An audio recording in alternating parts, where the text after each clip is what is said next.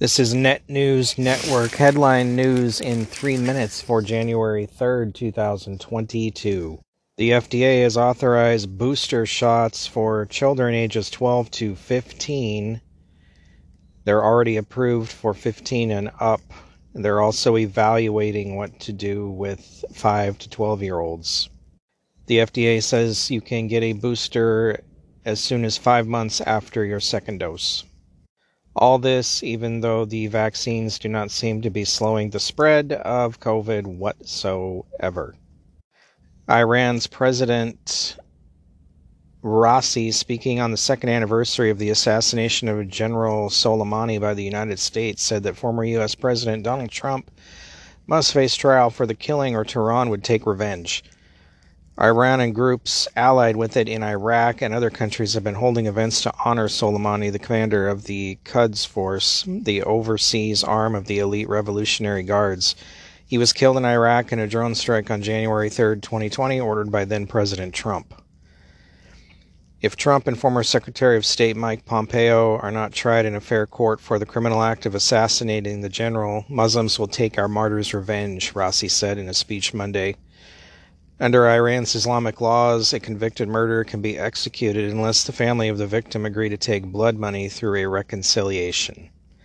Good luck with that, Iran. Days before the anniversary of the January 6th attack on the Capitol, Majority Leader Chuck Schumer announced the Senate will vote on filibuster rules, changes to advance stalled voting legislation that Democrats say is needed to protect democracy. Schumer said the Senate must evolve and will debate and consider the rules changes by January 17th on or before Martin Luther King Day, as the Democrats seek to overcome Republican opposition to their elections law package.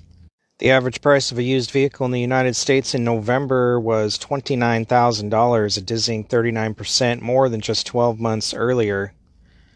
Apparently, inflation has hit the used car market hard, just like the rest of the country, and will be this way for the foreseeable future. Used car dealers say they haven't seen these kind of prices in 40 years.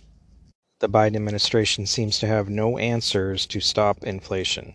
The Capitol Police in D.C. claim they are 400 officers short and blame it on attrition after the January 6th attacks.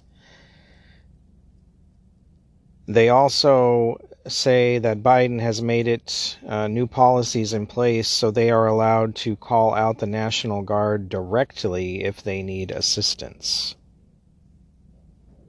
They also say threats against senators are way up and they are having to spend more time on protection details. This has been Net News Network headline news in 3 minutes. For more, visit netnewsnetwork.net. Thanks for listening.